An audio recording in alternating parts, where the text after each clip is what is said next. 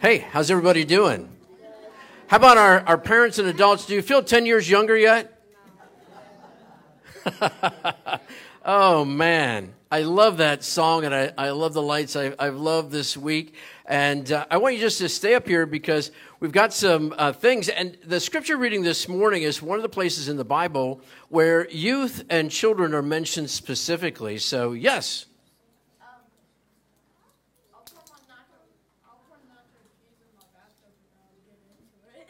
Okay. Well, we'll have time for that later, all right? We're back to the day of Pentecost. And I said Pentecost isn't just a day, it's a season. And we are in the season of Pentecost. And this is what happened after, remember last time I was here a while ago, and we started our summer season, even though you might not have known it, which is Fired Up.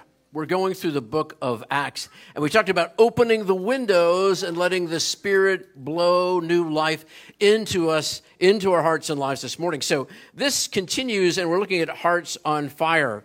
And Peter stands up, and the crowd, because people are so passionate, the crowd thinks that they're tipsy. Wow, they're having so much fun, people think they're tipsy.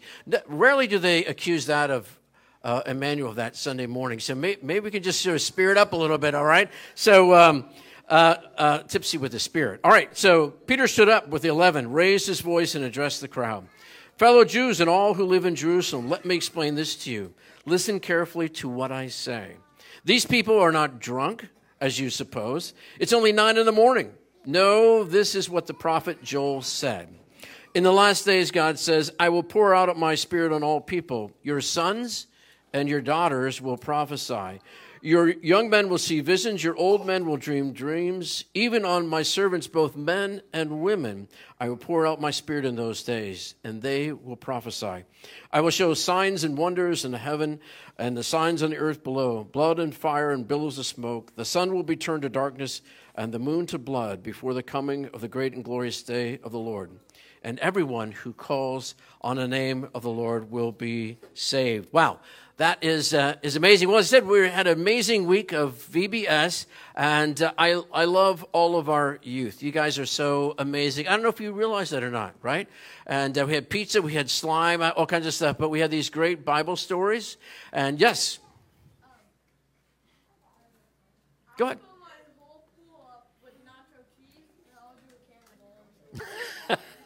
We're focused on nachos, man. He belongs, you belong here in Emmanuel. We love food, okay? So all kinds, and nachos is part of that. But now we're looking at a little spiritual food.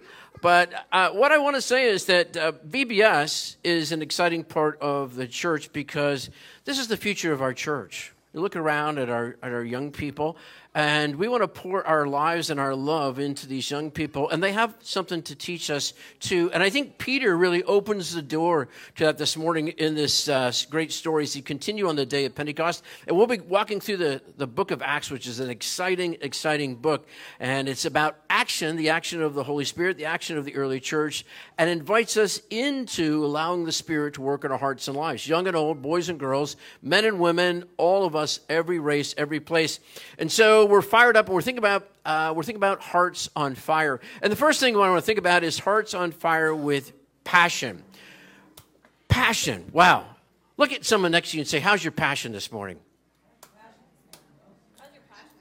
Oh, no, that was about as unpassionate as I could possibly imagine. All right, turn to someone next to you. But I hope that wasn't your spouse you whispered that to. All right, so turn to someone and say, how's your passion?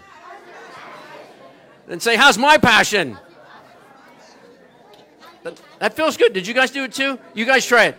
How's your passion? How's your passion? All right. How's my passion? All right. Wow. In fact, these guys, these men and women in the upper room, it wasn't just the 12. It was this whole group of people that were up there. And they were having so much fun. And it wasn't just the Spirit. But people said, wow, these people must be tipsy. And we even had, we didn't have Bloody Marys or mimosas or whatever. And Peter said, no, they're tipsy with the Spirit this morning, right? And I think for our own lives, sometimes we need to recapture the passion. And there's no better time and place to do that than when you're with youth. Now, I know if you're like a lot of us volunteers, that you might, after spending a week with our youth, you might feel a little tired. Marianne, what do you think? Dr. Science? No. Mary Alice? Maybe. No, of course not. But I know some of you, and I see you on social media too with your grandkids as well as your kids. And, there's nothing like kids to kind of just help us to go the second mile, to be full of passion and love and grace. And the church is about our young people, all right? And we will all want to be, happy in our comfort zone too, but we always need to make room for our youth. And so a big part of it is just to see their passion. Wow. I mean, they might not have as much wisdom as some of us, but they have passion, and they can teach us a lot about passion. And, you can recapture your passion. Do you know that? And one way is to hang around our youth, right? And to eat nachos and hang out and play with slime, all right? But our worship needs to be passionate. Now, I know that we worship in different ways, and there's different ways to be passionate. You can be passionate when you're quiet, and you can be passionate, of course, we know, when you're loud. And I've seen you guys at the Aviators game, and you're passionate. You know how to yell and scream. And I got to tell you that when we get to our eternal home, all of that is going to be part of worship. Applause, silence, music of every different kind, that our passion is there. And so I want to challenge you to look at our youth, to try to capture some of their passion, and to pour your passion into them because you care about their future. The second thing is about Hearts on Fire is vision, all right? And this is what it says here. I will pour out my spirit on all people. Sons and daughters will prophesy. Young men will see vision. Old men will dream dreams. Wow. So I just say old men and women will dream dreams.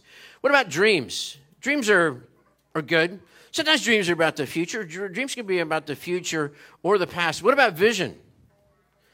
For young boys and girls, vision is always forward-looking. Vision is always forward-looking. And so if you don't have vision, you might have dreams, some of them about the past.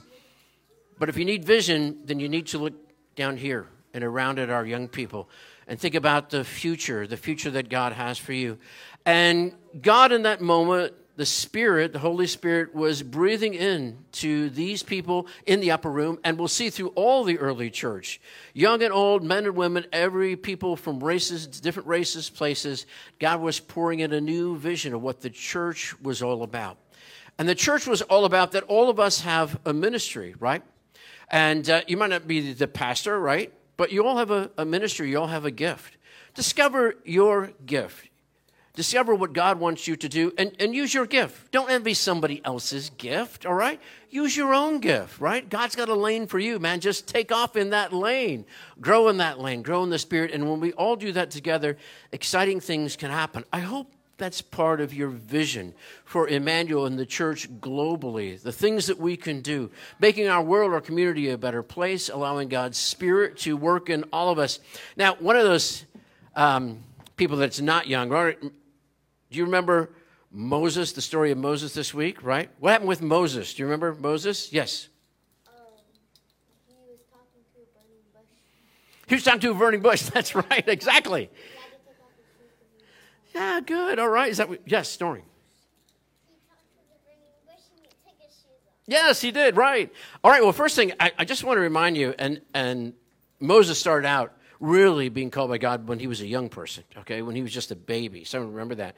But when God called him, remember how old he was? 85. You're close. 80. 80. Wow. I'll take 85, though. 80. So if you're 90, you might have an excuse, but if you're in the 80s or lower, no excuse. God might have a fresh vision for you, right? And the first thing is to see the burning bush, right? What kind of flame is God igniting before you? Yes, sir. Nachos, right? Flaming hot nachos, right? We're talking about vision, though. Did you have? No. Okay. What kind of vision does God lifting up to you? Sort of lighting a candle in the night, or even a burning bush. But Moses, there's may have been other burning bushes, but Moses had the vision, if you will, to go forward to the bush and to listen to the whisper of God. As God called him. And what happened when God called Moses? Did Moses say, I'm ready? He said, I can't do that. That's right. Good. How many have ever said, I can't do that? When God asked you to do something? Oh, yeah. Me too. Yeah, because God likes to stretch us, right? And God likes to call us to do something that we can't do on our own because we need to depend on God's Spirit to help us. And then we grow in our spirit and in our gifts and talents. And so where is God calling you? Now, Moses did amazing things. He said, well, I can't speak. I'm slow of tongue. I stutter. And then God called someone to his side, and then Moses never stopped talking. All right, so, but you never know what your gifts and talents are because God likes to stretch us and help us to grow.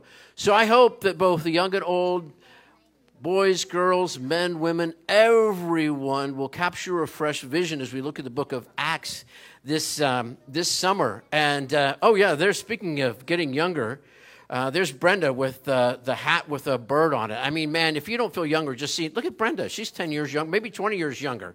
She's got it, right? So, and Dr. Science pouring hard into that. So, passion, vision, and then finally, most importantly, love. Love, all right? Love is the most important thing, and it is one of our little lights up here. Love. God calls us to love. And one of the things that Peter calls, if you look to the rest of this scripture verse, we don't have time to read it all, but I challenge you to read the whole chapter, is that Peter talks about going to all people in all places and following Jesus' great commission to all of us to go and spread the good news of God's love, shown to us in Christ that Christ loved us enough to give us life that we would know forgiveness. And then we see the power of Christ's resurrection, and we know the promise of eternal life, and that God can get us through anything in life. And other people, wherever they are, they need the good news of God's love. Have you ever felt unloved? Does anyone beside me ever feel unloved? Yeah. I mean, it's not a good feeling, right? People need to know that God loves them. No matter what they've done, no matter what wrongs they've done or failures or shortcomings, no matter what challenge they're facing, people need the good news that God loves them and God cares for them, that they're valued in His sight, and all of us are part of God's love. Do you remember the story this week of the 4 friends? Anyone remember the 4 friends? Actually, 5 friends, but 4. Yes, what was it? Go ahead.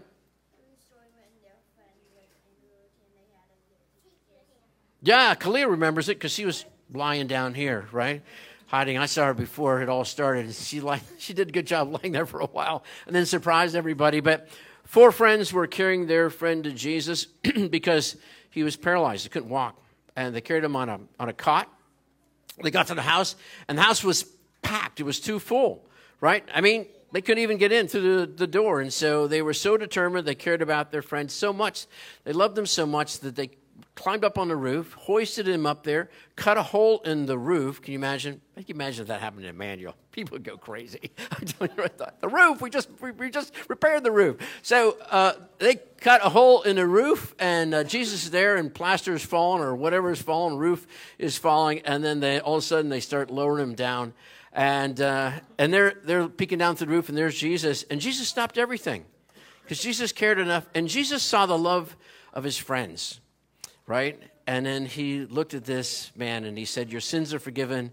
And he also healed him. And Jesus says, Jesus saw the faith of his friends, right? And sometimes you think, well, what can I do for my friends? Well, you can help them believe in some sense. We have to believe on our own, but your faith in reaching out to them, God sees that and God honors that. And I think that's so powerful that we have that much love that we're willing to, carry our friends. Sometimes you got to carry your friends on your shoulder, right? We can't all do it alone, right? How many have ever needed a friend to come around you and put an arm around you and give you, right, a boost, right? You may not be able to carry them necessarily. Sometimes you can, right? Is to carry them and to care about them. And man, we all need to help shoulder each other's burdens and challenges and to share the love of God. And when we do that, exciting things will happen, right? And you might, this morning, not realize that the person next to you is carrying a burden that's just too heavy for them alone. And you can help them with that burden. You can remind them that God loves them. It isn't just my words, but your words of encouragement, your prayer in the Spirit that can encourage and touch someone. So today, as we think about Vacation Bible School, and it doesn't end here. I'm going to say that, okay? So we try every year to bring more and more VBS into Sunday school. And so we're going to be doing crafts. We're going to be doing stories. We're going to be having fun. We're going to be doing the music and excitement. Yes, sir. Yes, again. Me and JoJo, he was about to be crushed by a heavy board, so I lifted it up so he could get Oh, that's nice. Yeah, hey, how about that? Yeah, that's all right. Yeah, and we can do that. Sometimes it isn't physically lifting, it's spiritually, right? Emotionally helping people up because we all kind of fall down and we need that. So I want to close, too, by just going back for a moment and recapping on the verse that Mary Ann, Dr. Science, shared with us. And I can read the whole thing, but I want to just tell you that Romans 12:11, I shared this before and I'm going to share it again, is a verse that I keep next to all of my goals. You know, I have a sheet of goals, and I have this verse on there. I have it in the Message form. I like, all the translations at different times. But the Message sometimes says something in a different way. But I think in this moment, it really is powerful because Romans 12:11 says this: never let the fire in your heart go out. Keep it alive. Serve the Lord. Never let the fire in your heart go out. Keep it alive. Serve the Lord. Wow. Say it with me, will you? Everybody, even in the back row there. Never let the fire in your heart go out. Keep it alive. Serve the Lord. Let's try that again. Never let the fire in your heart go out. Keep it alive. Serve the Lord. Today and this summer, think about hearts on fire. On the fire of the Holy Spirit. God's fire fills us with His Spirit, and God's fire gives us passion, new passion, renewed passion, vision for the future, and most of all, God's love. I want to close with a story. Any basketball fans here? Yeah, all right. Good deal. I know we just got done with the NBA Finals. I was on vacation. By the way, it's great to be back. It was great to spend time with family, but it's great to be back. But I watched, I don't know if you watched the NBA Finals, but one of my favorite players in the NBA is Steph Curry. And I liked him before he was a superstar. So I always liked Steph Curry, not just because he's got the finest shot in the NBA, probably in NBA history, I think now, but, one of the greatest scorers, but just his attitude of being a team player, but his faith. And, of course, he not only did the Warriors win the NBA Finals, after they faced adversity, they were really kind of, back in the 17 and 18, really a fabulous team. But then they faced a lot of adversity. And so people didn't think they were going to be in it this year because of all the things that happened to them. But Steph Curry led them. And even when the Celtics took the first game and everybody kind of wrote him off, he just had a lot of faith and played with all of his heart. He played with passion. He played with vision. And he played with love. And one of the things he credits to is his faith. And he wears a blue band. Sometimes it's been yellow, but this year it was blue. And it says, "In Jesus' name I play." In Jesus' name I play, as in play basketball. But he credits a lot of his faith, which he shares with his teammates, to his mom, Sonia. And he says that he went to church on Sunday and Wednesday. Oh, everybody used to go to church on Sunday and Wednesday. And get this, and every morning before school at 6 a.m., his mom had Bible study with him. I'll say that again. Every morning at 6 a.m., his mom had Bible study with him. Well, your mom might not have Bible study, but, a parent that prays for you is a great gift. And I challenge all the parents out there, you might not have a budding NBA star, but your prayers make a difference. Your faith, bringing your kids to church, makes a difference. So I challenge all of us this summer, and I hope in all the future, to be fired up with the Holy Spirit and to have hearts that are on fire, that were full of passion, that were full of vision, God's vision for the future, and that were full of love. And all God's people said, Amen. Amen.